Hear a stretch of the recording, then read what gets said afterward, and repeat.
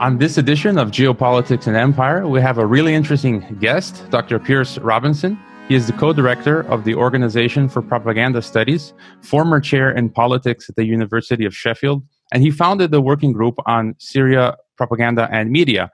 He's been at the forefront, together with other experts such as Tim Hayward and Vanessa Beeley, in blowing apart the Western media narrative in the war on Syria, poking holes in the White Helmets story and the corruption within the OPCW and their fabrication of chemical attacks in Syria. We'll be discussing that and the current pandemonium surrounding the coronavirus situation, of which he recently wrote about, and he questions whether we're witnessing another deep event, such as the September 11th attacks, and if corona is the new global 9/11. So thanks for coming on, Dr. Robinson.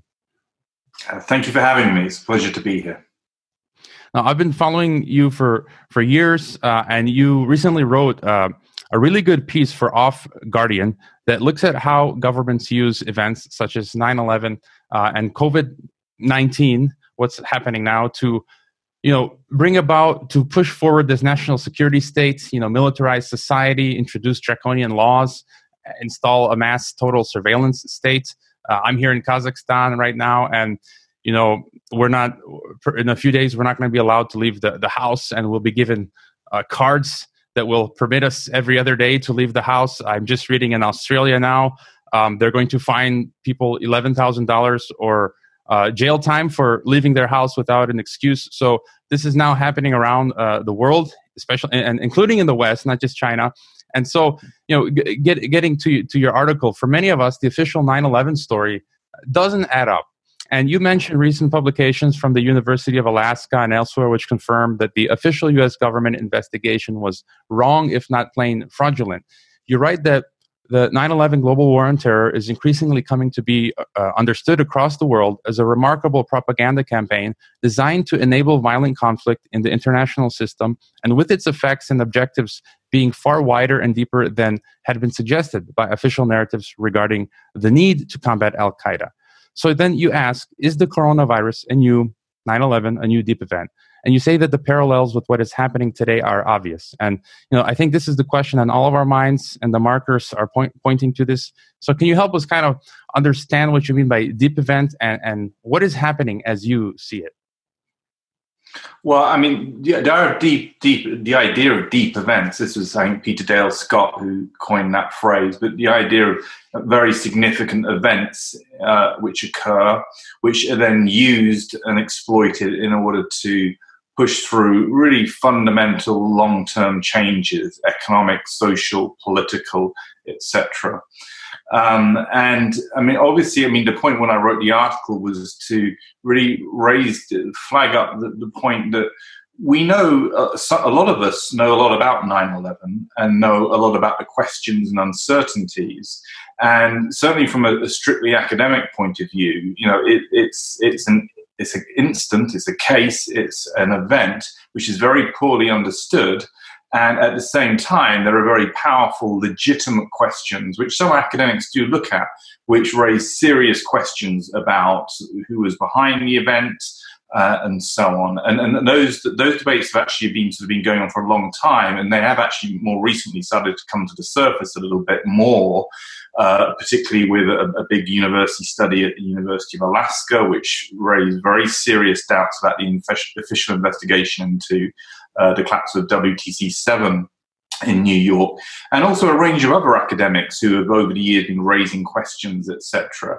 And it's very clear that event, on the one hand, there's a lot of questions about the manipulation and the involvement of various groups in that event. And also, perhaps more importantly than that, is the way in which that event was used politically. And in a sense, whilst there is sort of this kind of emerging academic debate about what actually happened on 9/11, there's a lot less dispute that this event was definitely used and exploited, principally in terms of my own research area, to enable the war, the regime change conflicts, which we've seen actually now over 20 years. 9/11 became a deep event which ushered in civil liberty restrictions, etc., but also a war on terror which has And I think the empirical record is pretty clear now, pretty convincing that it was used to initiate wars, to remove countries from the international system, which were seen as challengers, opponents to the United States and to the West. And so obviously, this is just in the last 20 years, and these wars are still going on. We're still in the situation where the wars which flowed out of 9/11 are still in play, Syria, for example, and also coming wars, potentially Iran, China, possibly, and so on. So when you put all those sort of blocks into place, it becomes quite clear that you've had a major, in a sense, propaganda, this war on terror, this hysteria over Islamic fundamentalist terrorism being used to start major wars in the international system, which are still going on and which might get worse at some point. You have that kind of exploitation and propaganda going on in relation to that. The obvious question when you have this incredible event with the coronavirus suddenly breaking out into the newspapers and mobilizing governments around the world in the same way that 9/11 mobilized governments, particularly in the West. The really important questions to ask is that how is this event going to be exploited? Is it going to become a deep a deep event which is exploited by countries in order to pursue particular objectives? And of course, the great danger we have is that, and I remember, I'll sort of finish on this train in a second, when 9/11 occurred, very few people in the West could really say anything. Everyone was caught in the headlights, and the war in Afghanistan very quickly initiated, and then the regime change wars started to flow after that. There's very little resistance because people were terrified.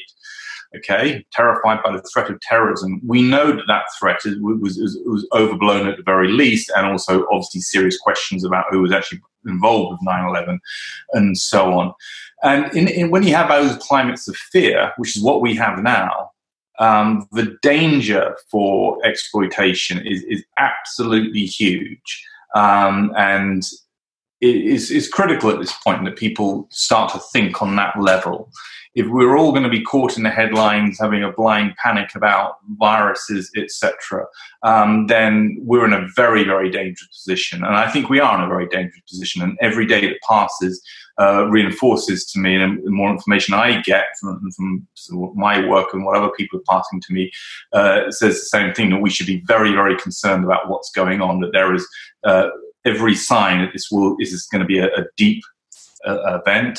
And it's going to be used. It might be used to take us to war. It might be used for fundamental restructuring of the economy, and so on, a whole host of things, most of them linked, I think, to the attempts by Western governments, Western elites, establishment to maintain their power in the international system. But I think those threats are very, very real. And they certainly, in my opinion, they transcend the immediate threats of a virus, which is a low lethality virus. It is. We know that categories of people that it's most dangerous for, but at the moment, there's no indication that it's significantly different from what we see with major flu outbreaks every year across the West. It's quite amazing what's happening, I have to admit. But I mean, all the alarm bells are ringing on this, I would say, that this is, we're in great danger of very dark deeds being enacted in the coming months and years off the back of the coronavirus crisis. Before taking a look at some of these potential dark deeds, you mentioned the fear and hysteria, which we saw with 9/11, and we're seeing again now this fear and hysteria with the virus. And I think maybe right now, maybe a few more people are questioning what's going on than they were during 9/11. But it still seems to me that 99% of the people that I know around me have been taken in by this fear and hysteria of the virus. And I think most people don't have a really good understanding of history, political science, and the reality of deep events. And they've suffered from years of institutional propaganda and brainwashing, and they don't question anything they're being told. We see government, media, institutions, and scientists lie.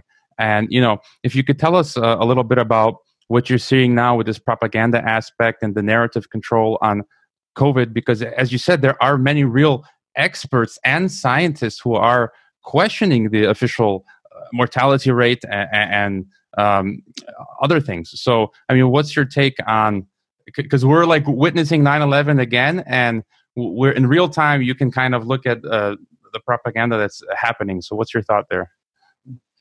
Well, I mean, we certainly, there certainly seems to be questioning going on. I mean, I think everyone's caught in this situation at the moment. There are signs that there are some serious questions being asked. You know, in the UK context, you had Lord Sumption raising these issues, and Peter Hitchens, and you've seen some other journalists in the UK mainstream media raising questions about civil liberties, raising questions about the context for the death figures which are being given, and saying, well, there's no context for these. This doesn't really help people understand how serious this is.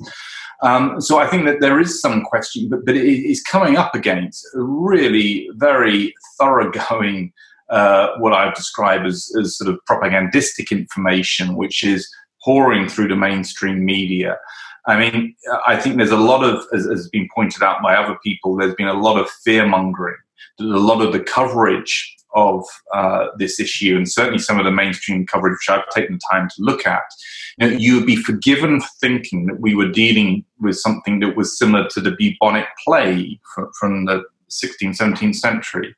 The kind of understanding that's being communicated is one that simply generates hysteria, or generates, if not hysteria, at least people have great difficulty thinking rationally about, well, are these measures the government is putting in place, are they appropriate? What is the risk of, in a sense, making the situation far worse through sort of economic crisis and so on? People are having great difficulty, I think, thinking straight. With the mass of, the kind of reaction you're getting from the mainstream media. I think there's something to keep in mind is if terrorism and the fear of terrorism is a powerful, as it were, propaganda tool, potentially, making people fearful of, in the case of 9/11, fearful of Muslim fundamentalist terrorists. I mean, the potential with something like the virus or a virus propaganda tool, if it's being used for those purposes, is that this is all-encompassing. People are made scared of everybody else. Everybody is scared of everybody because of the virus. And of course, it taps into these sort of, culturally, this deep-rooted fear of contagion and disease and so on, which we grow up with. There's stories from history and so on. People are easily terrified, and I think in this situation, propaganda is, it's acutely powerful in the sense that people, are obsessively looking at the death tolls going up and up, without any context being given for those death tolls. And as some people have pointed out, well, this looks like, comparable to a couple of years ago when we had a big flu outbreak and so on. There's very little proportion in the way it's being discussed, certainly in the mainstream media.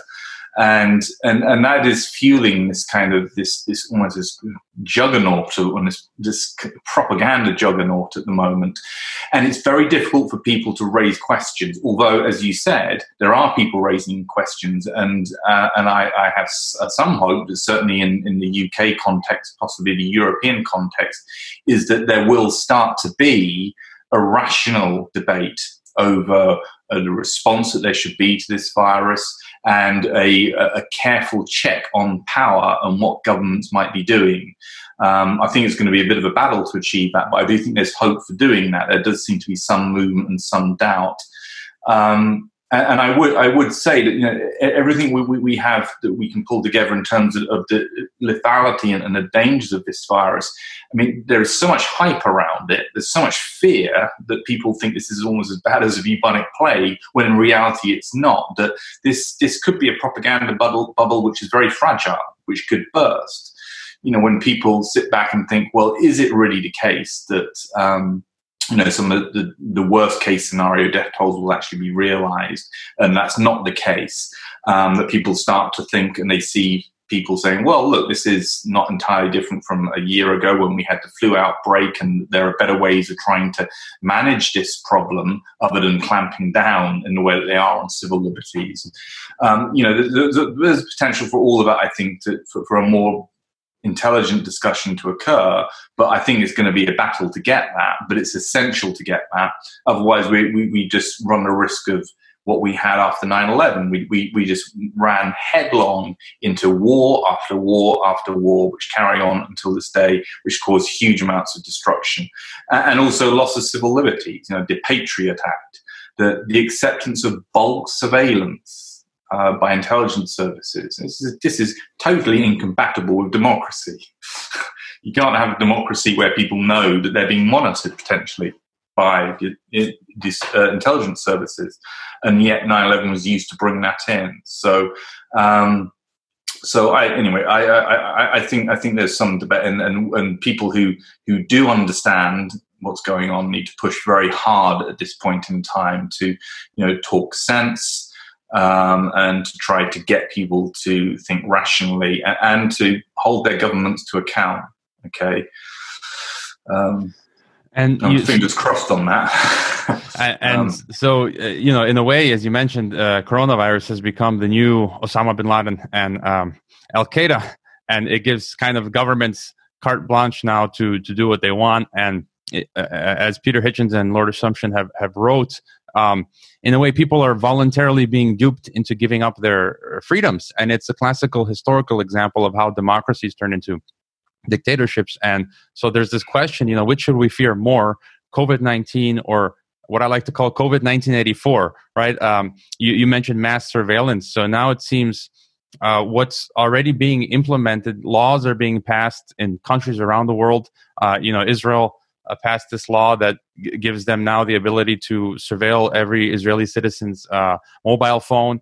That same law then was passed in one of my countries. I'm also a Croatian citizen. Croatia just passed that same law that was passed in Israel to give the government full access to our mobile devices to spy on us. And so, how far can things go? We had the Patriot Act. As a U.S. citizen now, because of the Patriot Act and the National Defense Authorization Act, I can be, on my next trip to the U.S., I can be apprehended by authorities and they can say, we think you're a terrorist, but we don't have any evidence, but we can keep you in prison indefinitely. And so that's where we were with 9/11. And so how far from what you're seeing can things go now?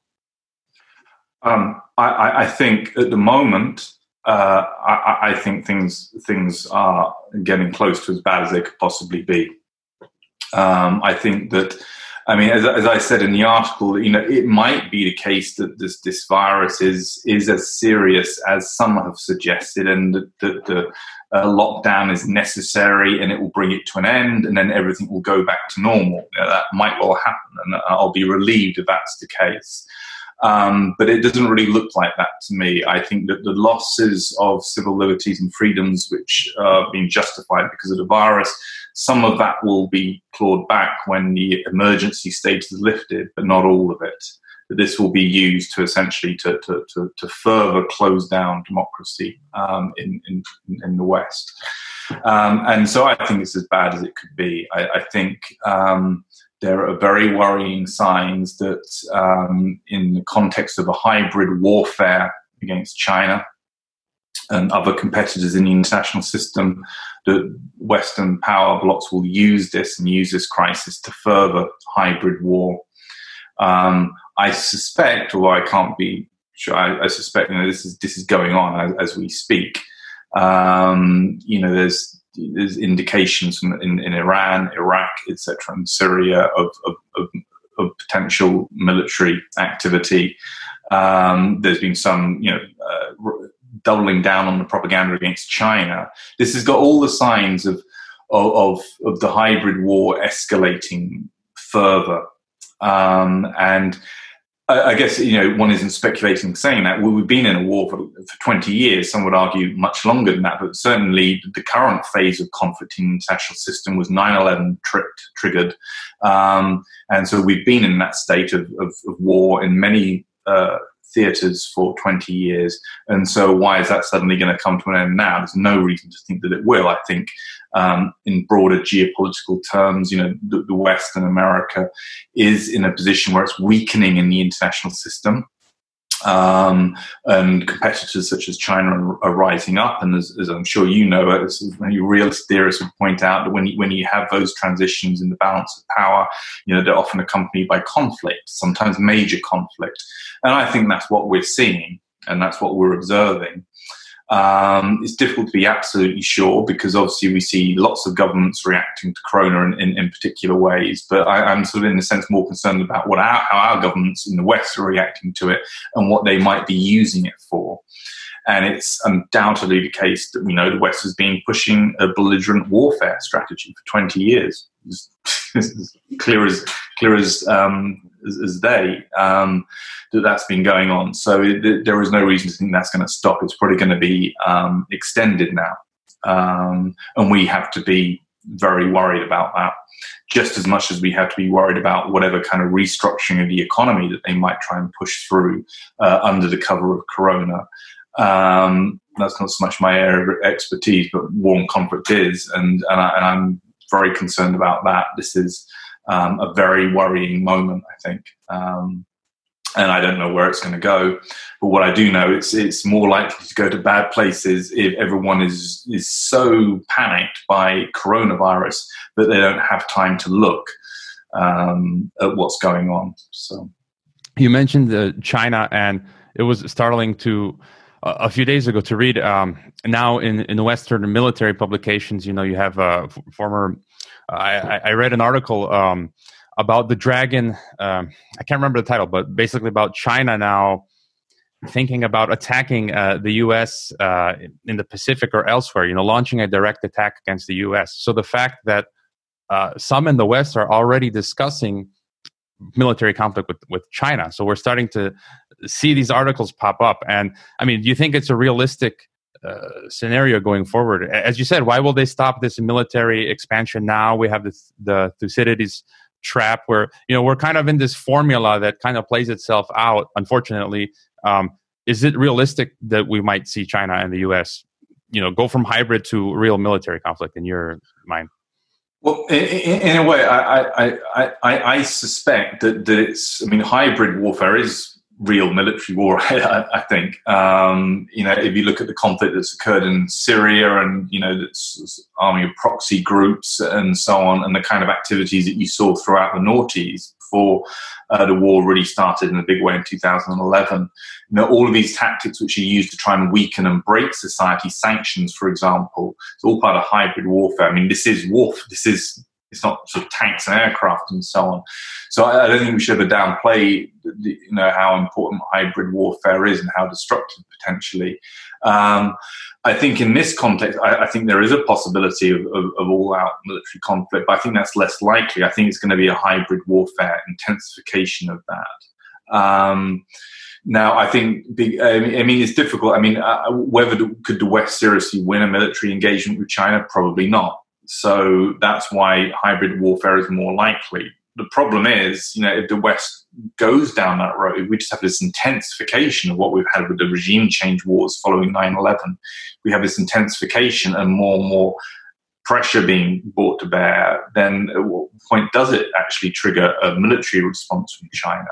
I mean, who knows? This is what I've been saying for many years. We're at a point of transition in the balance of power in the international system, and we can either try and manage that peacefully and in a way which deals with the big problems facing humankind and which also encourages dialogue between states, or we can just go through this transition having one huge struggle and fight. And at the moment, we're going for the struggle and fight approach, which is potentially terribly destructive and terribly worrying. So I think it's more likely a hybrid warfare. This is what we're seeing is intensification of that, as opposed to all-out military conflict. Principally because I don't think the Western military planners probably know that they can't win that kind of war. These kind of strategies of destabilization, sanctions, exploitation of the coronavirus panic, doubling down the pressure on Iran and on Syria, countries which are sort of in a sense more exposed to a health crisis. However severe that health crisis it actually is kind of besides the point. But it can be used as an opportunity to double down on countries. And I mean, I think Aaron Mate and Max Blumenthal and Grayzone were reporting on Venezuela and South America and so on, and the US government orientating itself or doubling down on those countries, forming some alliance with Brazil. This is just in the last 24 hours. So I think that's the kind of thing that we've got to be very, very wary of and try to keep our eye on as the corona issue sort of rolls on. I guess one of my last questions on the corona 9/11 before we just ask you about Syria and the OPCW is, we're thinking a little bit outside the box. We had evidence going back looking at 9/11 that, there was foreknowledge of 9/11. We had insider training before the events and the Project for a New American Century report from 2000 that called for a new Pearl Harbor and things like this. And I mean, we're just probing here, do you think that regarding the coronavirus, we had the Event 201 in October of 2019 where they ran a war game on the coronavirus pandemic, and then a few months later it actually happens. What are your thoughts there? Well, I mean, on the issue of 9/11, I'm happy to say that it's, the question from a kind of a mainstream academic point of view is, what was the level of state involvement and which states were involved in it? And I think that's pretty obvious now that the official story is incorrect. Now the question is who was involved in it and who was involved in influencing, arranging, etc., and from which states, okay, including from within the US political system. And, if that's the case with 9/11, then it's perfectly possible that, there are actors at play in relation to this. I mean, some people have talked about bioweapons and so on. All of that is possible. After 9/11, you had the anthrax scares, of course, which Graham McQueen wrote about or researched and wrote about. The anthrax scares at the time, they always presented, this is some kind of Al-Qaeda, Islamic fundamentalist terrorism. As it transpired, the anthrax came from a US laboratory, and it was released by a US scientist who, I think, committed suicide prior to his trial. And so this issue of bioweapons and so on, that's something which needs to be considered in all of this. There are so many sort of things that everyone's people got to keep their eye on in all of this. But it's not an unreasonable question, and it's not an unreasonable question to think through the possibility of any number of actors being nefariously involved in this. Beyond sort of the idea of government's going to exploit this, it's possible that it would be. This is one of the sad, realities. I think when the OPCW is formed, and the Chemical Weapons Convention, that you haven't got something really equivalent for biological weapons, or then the US has been building facilities and so on. I think this is one of the things which we need to keep our eye on through all of this. The fact that, especially if we're in a hybrid warfare situation, are there actors who might be sort of using technologies in order to modify viruses and so on, and use them in a strategic way? It's a possibility. I wouldn't rule it out, especially given the concerns that we now have in relation to 9/11. We live in a world where people do dark deeds. Yeah, I mean, in fact, on this podcast, on January 29th, we were the first to conduct the interview with the bioweapon expert, Francis Boyle, who wrote the Biological Weapons Convention in 1989, who came out saying he thinks, COVID is a bioweapon. And, then our interview went out to spur countless other interviews. But YouTube deleted. We had over 300,000 views on YouTube alone of that interview, and a week ago YouTube deleted it. And so I've got people emailing me, where can I find that interview? And it's been reposted. So yeah, it's kind of questionable. Why do they delete this information if it's just conspiracy theory? And just on that final, I wanted to ask, how do you deal with walking that line between being seen as a credible academic and the attempts to discredit you by calling you a conspiracy theorist for just asking legitimate questions? Well, look, these days, anybody who asks serious probing questions of the power structures that they live within are called conspiracy theorists. Everyone. I mean, so even if it's the mildest conspiracies, for example, British government involvement in torture of some Libyan dissident. I remember Jack Straw saying, "Oh, that's just conspiracy theory," until it was proven. Sort of anyone questioning power gets that label is used against them. I tend to, in terms of walking the line, I think you just have to try to remain objective and balanced. And if people want to call you names, then they can call you names. You just have to ignore it. Some people do buy into that and don't really understand that the term conspiracy theorist doesn't actually make an awful lot of sense in the sense it's intended to mean that, it's just crazy ideas, whereas in fact, conspiracies obviously happen. It's a legal term. We send people to jail for conspiring, etc. So you just have to battle through that. My feeling is in the West that there are a lot of people who are aware of these problems, and there are a lot of people who are aware that there is a lot of corruption in the West and political corruption, and that we need people to be speaking out about it. And don't get, they're not swayed by the conspiracy theorist smear. And I see, you see it time and time again, whether it's Peter Hitchens or it's anybody else who questions power. I mean, Bob Parry from Consortium set up Consortium News. He was involved with revealing the Iran-Contra scandal. They're all called conspiracy theorists. It's just, I think it doesn't have the currency that it used to. But also I think if you're in this situation in the world that we're living in today, especially in the West, if you're not being attacked, then you're probably not doing your job. And that, this is in a sense, this is kind of the price you have to pay for speaking truth in an environment where there's a lot of corruption. You'll get abused, and et cetera, et cetera. But these things are becoming very obvious, I think, to a lot of people. So I don't worry too much about it. You just have to brush it off and so on.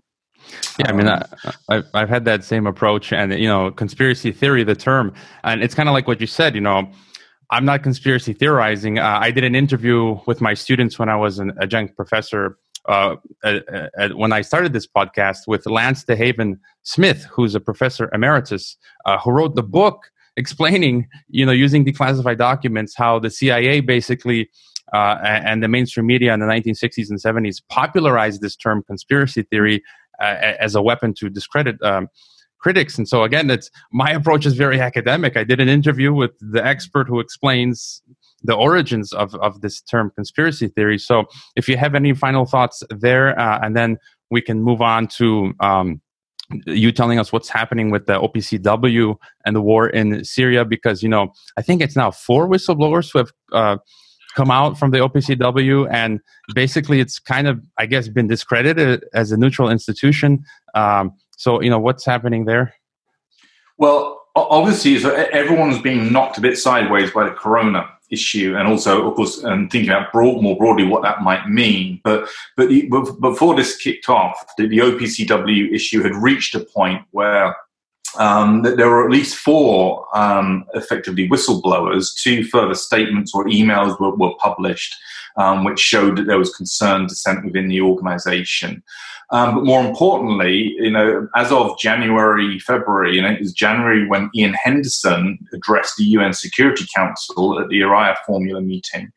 And what was, so he communicated his criticisms of the OPCW investigation of the alleged chemical attack in Douma in Syria in 2018.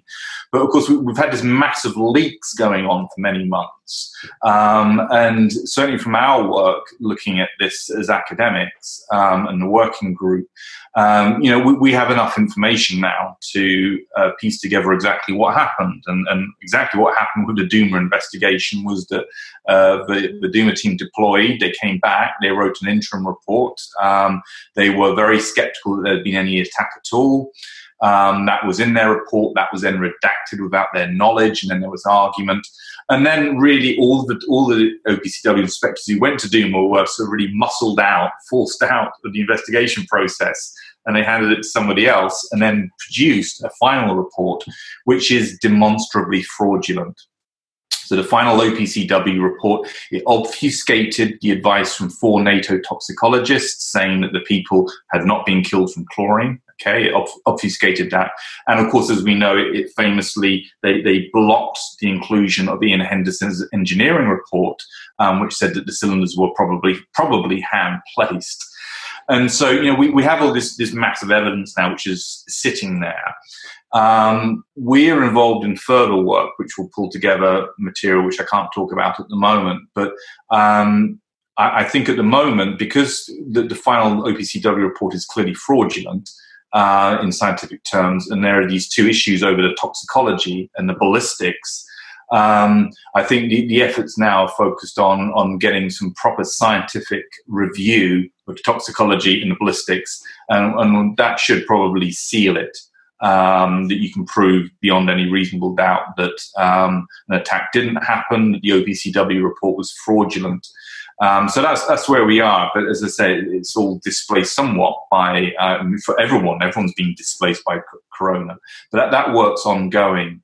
But of course, where it will take us to, I think, ultimately, certainly in terms of our own research and writing up, is that you have, as you've had with 9/11 and the war on terror, and as you had with Iraq and WMD, and as is possibly the case with exploitation of corona, you have a lot of propaganda and distortion of reality for political purposes. And I think that the big story on Syria and alleged chemical weapons attacks will be like an Iraq 2.0.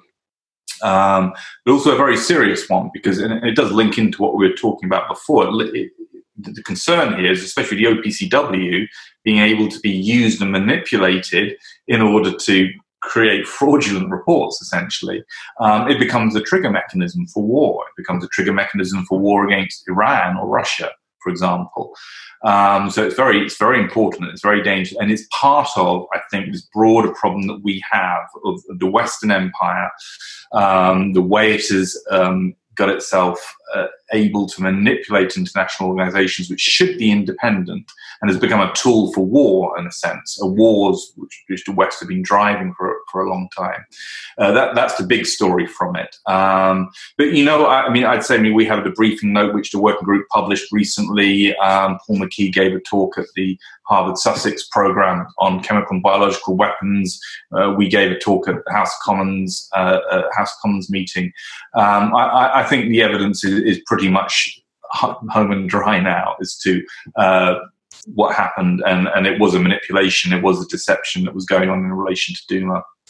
And that points, I think, to a broader deception in the case of Syria. So that's where we are with it. We'll certainly keep pushing that forward in the context of all of this chaos we seem to have going on around us. Because, life, even if corona is a real thing, which has to be managed, life is carrying on in other realms and so on. So we'll keep pushing forward with that. But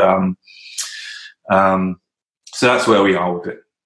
And I think the OPCW, what happened with that, the fabrication of this chemical false flag attack.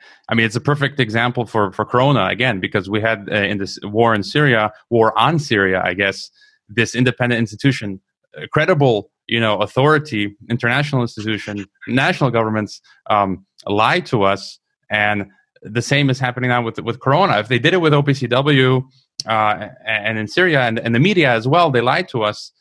What are they not telling us about now, or what are they fabricating now with the coronavirus? Absolutely. So a lot can be learned for anyone who's sort of thinking about corona. Sort of go and read the material that my working group has put out, and other people have put out. Journalists such as Peter Hitchens, Aaron Mate, and Max Blumenthal Grayzone have been publishing some of the leaks, and WikiLeaks as well, and use that to understand how organizations which should be independent can become manipulated, how scientists can be suppressed and manipulated. And, the more we understand about that, the more equipped we are to not necessarily distrust everything we're told, but it gives us the tools to actually evaluate more carefully and more fully what we're being told, not to be dangerously trusting of organizations and of power. This is why we brought in. This is why democracy evolved. Is because you cannot trust power and organizations, and democracy is all about people getting equipped with knowledge and then challenging and scrutinizing their governments, defending their freedoms. This is a basic principle in democracy, and in short, that the whole OPCW saga can tell you a lot about manipulation and propaganda and deception. And it's a good learning process, I think, and people can apply it and equip themselves with that knowledge, and to think more carefully about what they're being told.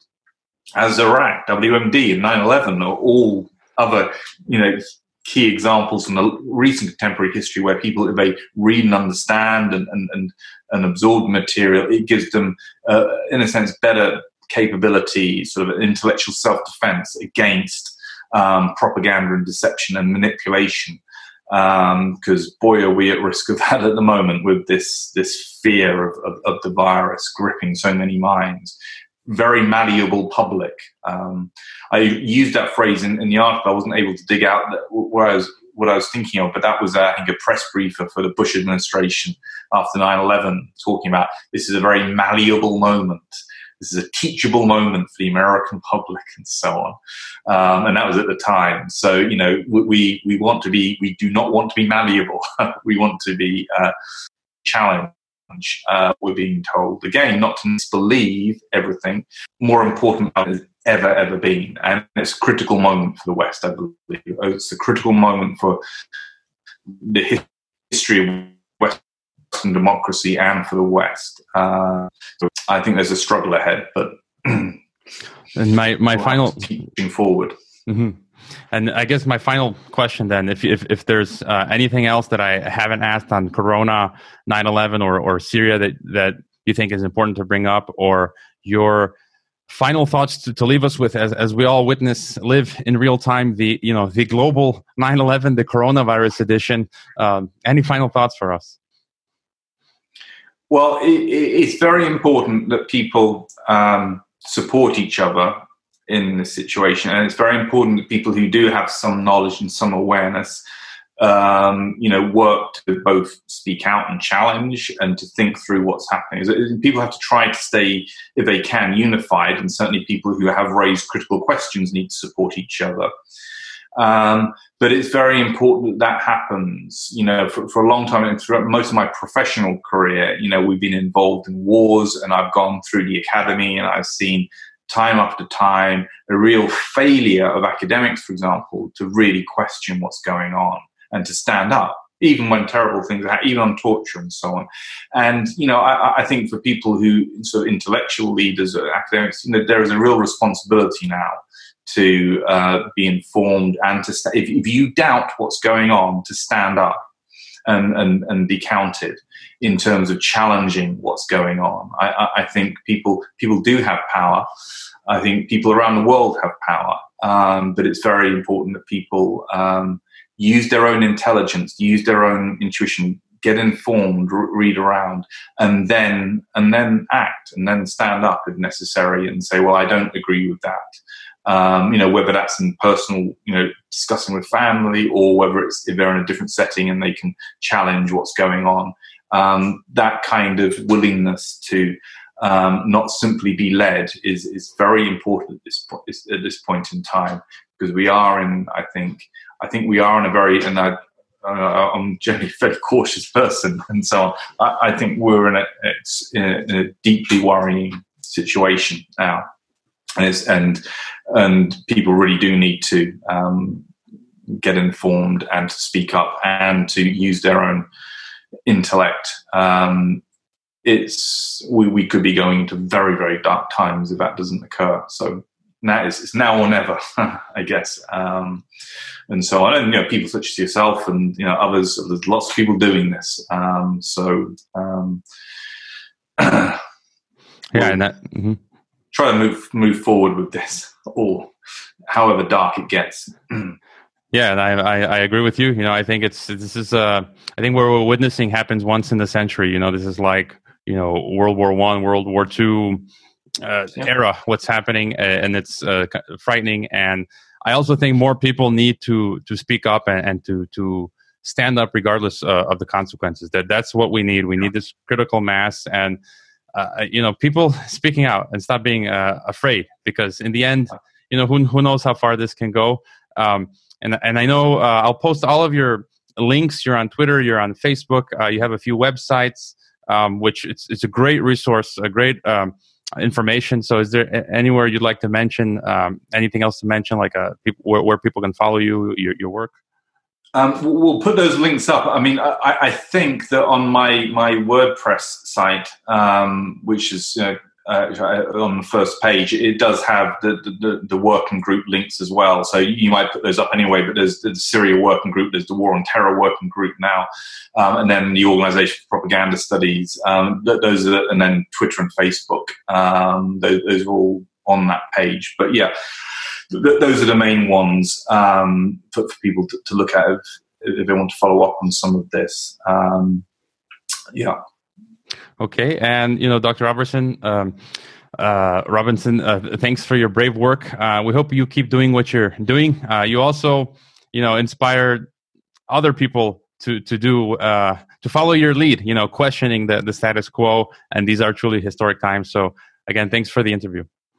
Well, thanks very much, and you keep up the good work as well.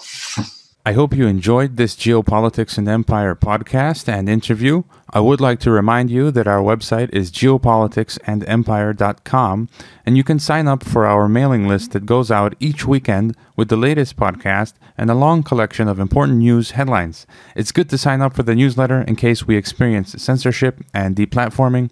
You can help the Geopolitics and Empire podcast by subscribing to and interacting with all of our channels such as YouTube, Twitter, Facebook, Gab, Minds, and Steemit. You can also help us by leaving a rating and review on your favorite podcast platforms such as iTunes, Castbox, Stitcher, Spreaker, and so on. Finally, if you value our work and our mission and would like to see us continue interviewing experts from across the political spectrum, please consider leaving a one-time donation via PayPal or Bitcoin, or becoming a regular monthly supporter on our Patreon. All the links can be found on geopoliticsandempire.com. Thanks for listening.